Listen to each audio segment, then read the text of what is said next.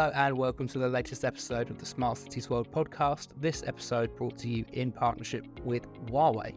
Today it's a privilege to be able to speak to Hong-En Ko, Global Chief Public Services Industry Scientist for Huawei's Enterprise Business Group. Mr. Ko, welcome along. It's fantastic to have you with us. Morning, Luke. Thanks for having me on your program. We're obviously here today to talk about public service provision.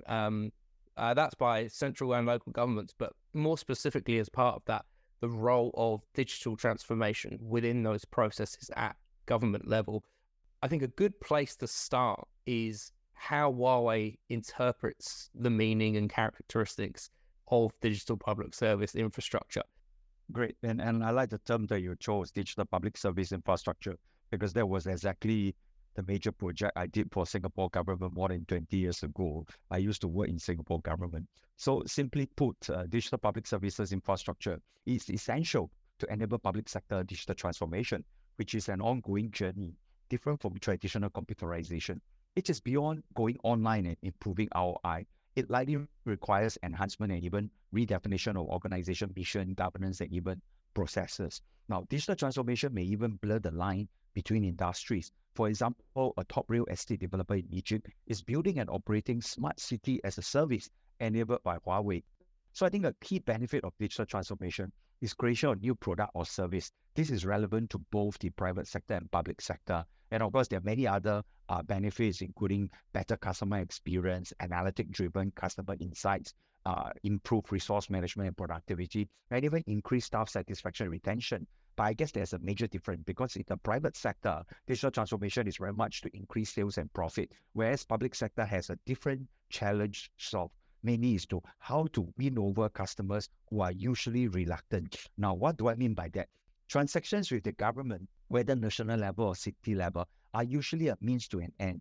For example, a businessman wants to open a restaurant, which is the end objective, but regulations require him to transact with numerous agencies to get the necessary permits. And public sector digital transformation can help make this reluctant businessman more willing, even ultimately to drive digital economy to raise the competitiveness of a country or city. So the digital transformation usually covers three different areas: digital government, digital society, and even digital economy. Now, these benefits and even differentiators of public sector digital transformation, they are well understood by policy and decision makers. Unfortunately, such transformation will not take place without the digital public service infrastructure, which is very often neglected. So what are the characteristics of the digital public service infrastructure? I'd like to start by saying digital transformation is all about data and not just the technologies and governance. I call data the new crude oil because by itself, data has no value.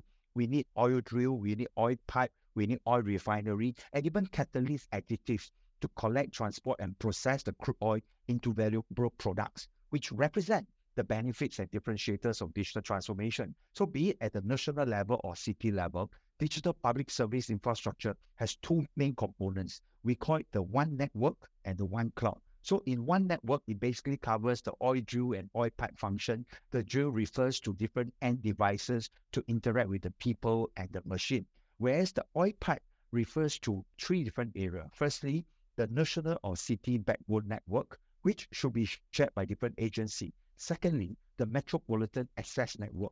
And thirdly, campus network. Now, technologies involved include fiber optics, DWDM, microwave, public or even private 4G, 5G, GPON, F5G, Wi-Fi 6, 7, and etc. Now, a major objective of one network is inclusive connectivity to enable digital society and even to drive digital government and digital economy.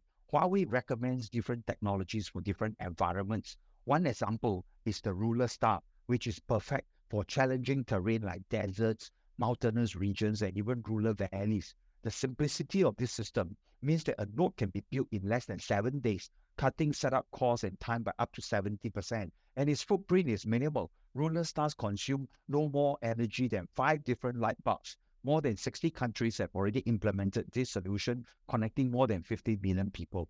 Next, on the one cloud, which covers the oil refinery and catalyst additives of my data is the new crude oil analogy.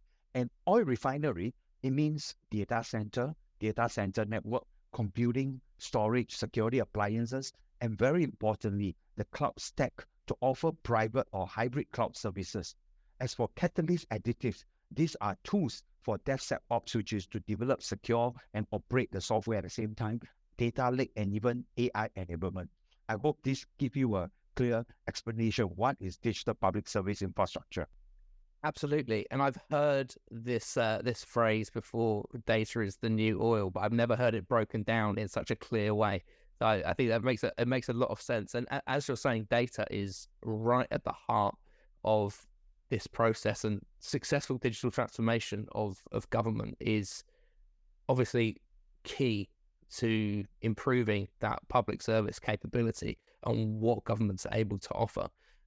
So next, it would be brilliant to hear about some of the work that you've done with Huawei and the global public sector team to support governments with their digital transformation to actually enable these better public services.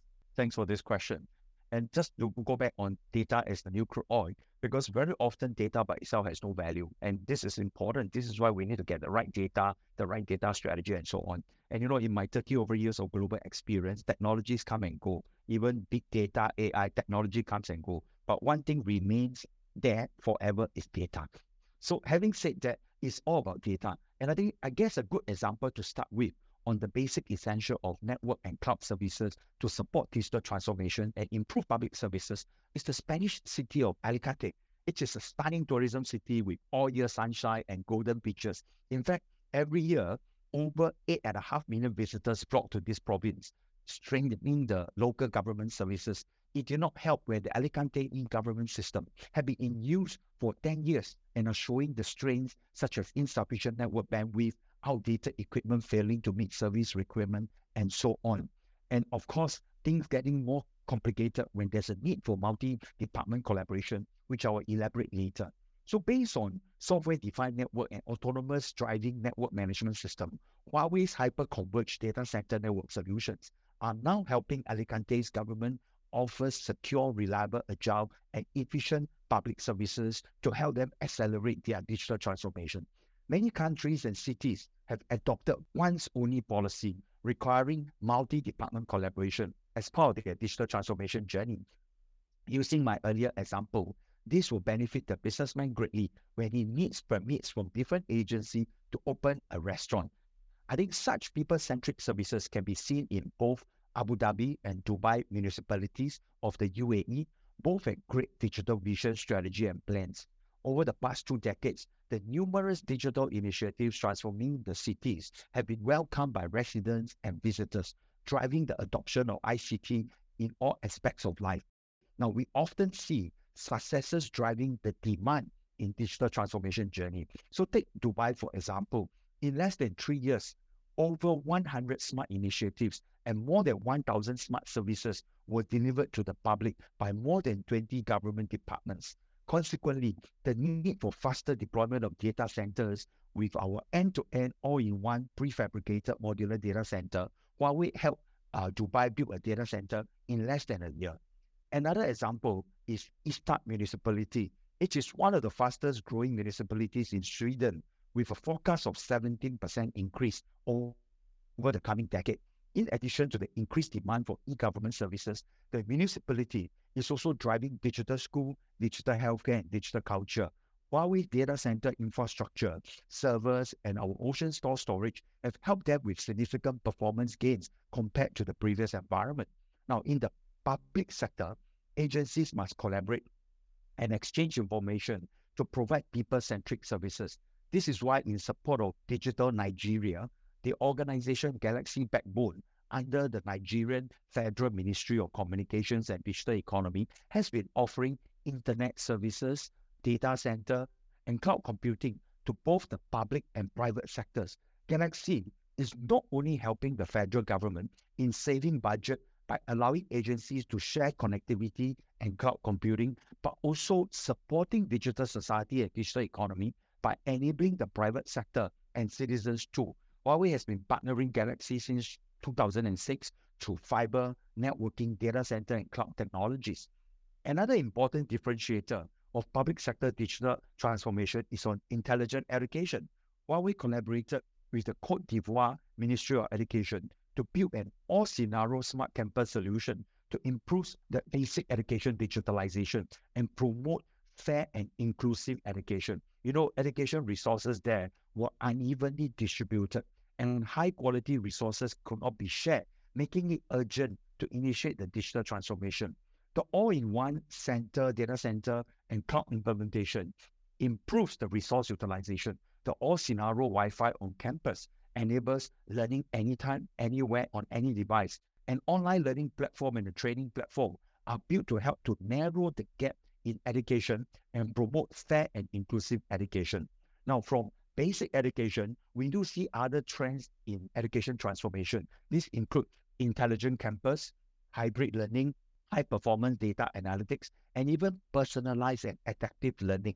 One example is China Macau University of Science and Technology, which is the largest multidisciplinary university in Macau and is ranked among the world's top 300 universities by Times Higher Education. Currently, the university is home to over 17,000 students. The university's digital transformation journey is accelerated by its challenges in legacy data center, lack of information sharing, and resource elasticity, which directly impacted its advances in major research, such as in space and Earth's magnetic field, since they require the processing and calibration of massive amounts of high-precision data. So Huawei has been their preferred partner to help them realize their 2025 strategic plan, including building up their supercomputing center, right? Another example of digital transformation enabler is Ankabut of UAE. Ankabut started as the National Research and Education Network. In fact, in Arabic, Ankabut stands for spider. So it provides leading network infrastructure to centers of learning and research. As part of this digital transformation, Ankabut now offers cloud services and even diversified beyond education and research users to other public service agencies and even the private sector. But at its core, Ankabut is serving more than 35 education institutions and 80 colleges in UAE. Its high-quality ICT services are enabling the transformation education research. Next, on healthcare, we have the China Guangdong Nanshan Hospital. As an important technology for the implementation of new infrastructure, the 5G all-optical network promotes intelligent diagnosis and treatment, intelligent services, and intelligent management. The fast all-optical hospital reduces the transmission latency from minutes to seconds, which obviously is very important in healthcare.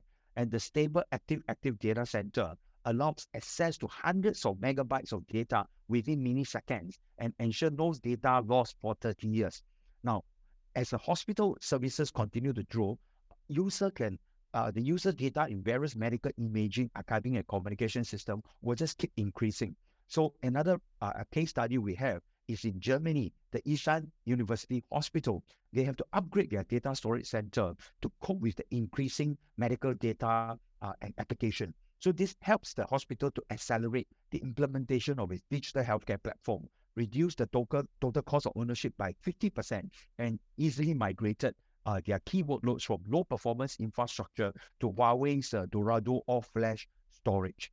Now, the next segment in public sector is smart emergency management.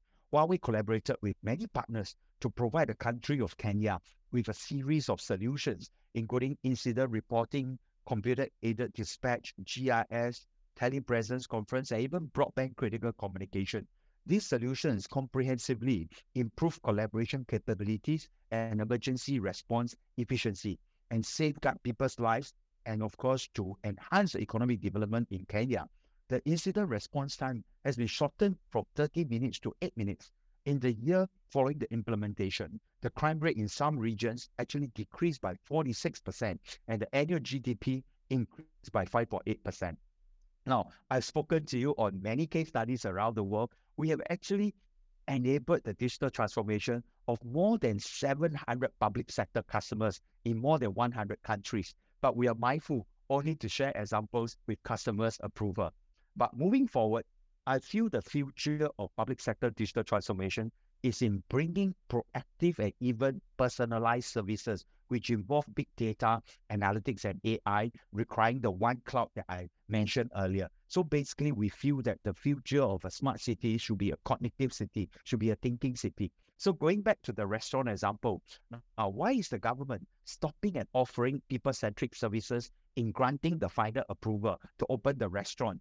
The government can actually offer proactive and personalized services, such as suggesting spaces for rental, relevant fresh graduates and workers for hire, and even supply of materials and ingredients to our businessmen who wants to open a restaurant. I hope I've given you enough stories to illustrate how we support public sector digital transformation and, of course, to improve public services. Yeah, absolutely. And I've always felt that the next logical step for people-centric public services is personalized public services. It makes a ton of sense. And I wanted to go back to what you said about the work you've done across over 100 countries and the range of examples you've just given us. Spain, the UAE, Nigeria, Kenya, China. Sweden, with that, Germany. Exactly that. With that, surely each one of those brings its own challenges and its own differences. Because every government is different. They have different processes that have to be followed, different national conditions, different development paths and stages. So what's the most important factor for digital transformation there when you're dealing with those differences and trying to navigate them? What are your suggestions on the development path in these different places and how you support that development? Great question, Luke. Obviously, you know a thing or two about public services and public sector. In my last 30 over years of global public sector digital transformation experience, I can tell you no two cities are alike. We don't even want to talk about country. No two cities are alike. And very often I meet with partners or even colleagues in Huawei. They are not familiar with public service. They will say, oh, let's replicate this success to another city. It's not so straightforward because there are many issues, organization, governance, and process, and so on. But having said that, through our so many years of experience, we can summarize digital transformation success into 8 common factors. The differences in cities and countries means we need to have different priority in dealing with these 8 factors. Of course, also have different weightage and even different strategy. So I want to say the first factor is vision and leadership. A great example is the Internet para Todos or Internet for All initiative by President Andrés Obrador of Mexico. He personally led the planning and implementation of this very critical inclusive connectivity initiative, and the full values were seen during the pandemic. So again, I want to emphasize digital transformation is not traditional business as usual computerization. The vision and leadership extremely important. The second factor is on governance and structure.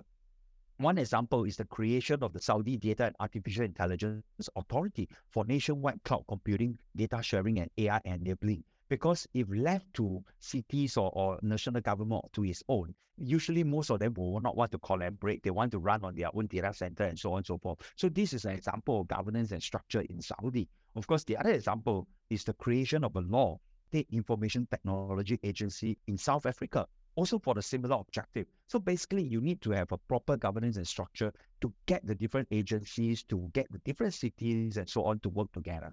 The third factor is on law and regulation. I said earlier, a true transformation likely requires enhancement and even redefinition of an organization's mission, governance, and processes. So public services are ultimately based on laws and regulation. Such transformation requires their refinement. Otherwise, some of the transformational projects that we are doing, we may be contravening the law and regulation, right? And the fourth, I would say, is on people and culture. And many studies have shown that people and culture are the biggest barriers to digital transformation. So public sector needs to invest in people, not just in the transformation implementation, but also in their usage and subsequent operation and maintenance. The fifth factor is operating model. Digital transformation is an ongoing journey, and the public sector has to ensure its successful sustenance operation of this initiative. It can be from traditional CAPEX to OPEX model. Even the earliest smart city as a service example I quoted in Egypt. So that's important. Now, security and sovereignty is the sixth factor. Now, almost all the public sector organizations I came across understand the importance of cybersecurity and upholding privacy in digital transformation. But what worries me is the lack of focus on digital and data sovereignty.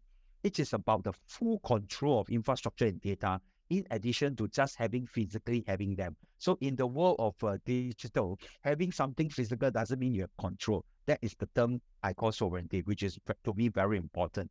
Now, the seventh factor is data strategy, which is about transformational values of this data, the data governance. What data do I need? Where do I get the data? Do I have the lawful access to the data? How do I promote data exchange? How do I ensure the quality of the data? And lastly, how do I process the data? So examples include China setting up data exchanges in many cities, just like stock exchange. They allowed the legal trading of data. Of course, in Singapore, we don't do that. Singapore government actually push different standards to promote data exchange between the public and private sector.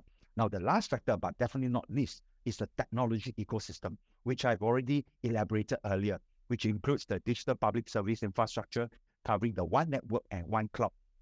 But there's another critical area of this ecosystem, which is the solution partners, such as in digital government services, intelligent education, intelligent healthcare, or smart emergency management. Huawei has more than 300 solution partners in public sector globally. Now, on the development path, I would recommend six steps. First, it has to be top-down, covering data strategy, budgeting, and of course, the initial implementation of the digital public service infrastructure. Secondly, we need to identify segment for use cases that can benefit the people quickly. Because don't forget, a government is voted in most countries by the people. So the people must see benefits of what you're investing. So we need to identify the segment as step number 2. Step number 3 is to identify and develop local ecosystem.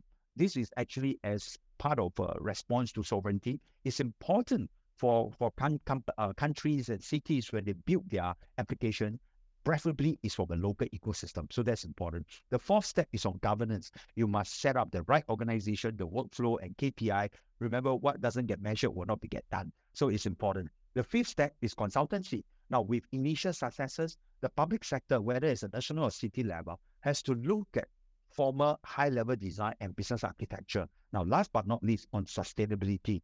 I think this includes reviewing the return on investment, coming out with new services, and of course, ongoing innovation. So hopefully, these are some of the experience that we have can help some of our customers around the world. Absolutely. And going back to that idea of as you put it, as sovereignty, that actually leads me into the next question that I wanted to ask you. This process, the deliverance of better public services, requires national and local digital transformation for governments. It requires those governments to have a strong digital ICT foundation. So I wanted to find out how Huawei really can enable governments to play a role or even take the lead in that ICT infrastructure development over time. This is something that for public sector, ideally they should be leading on.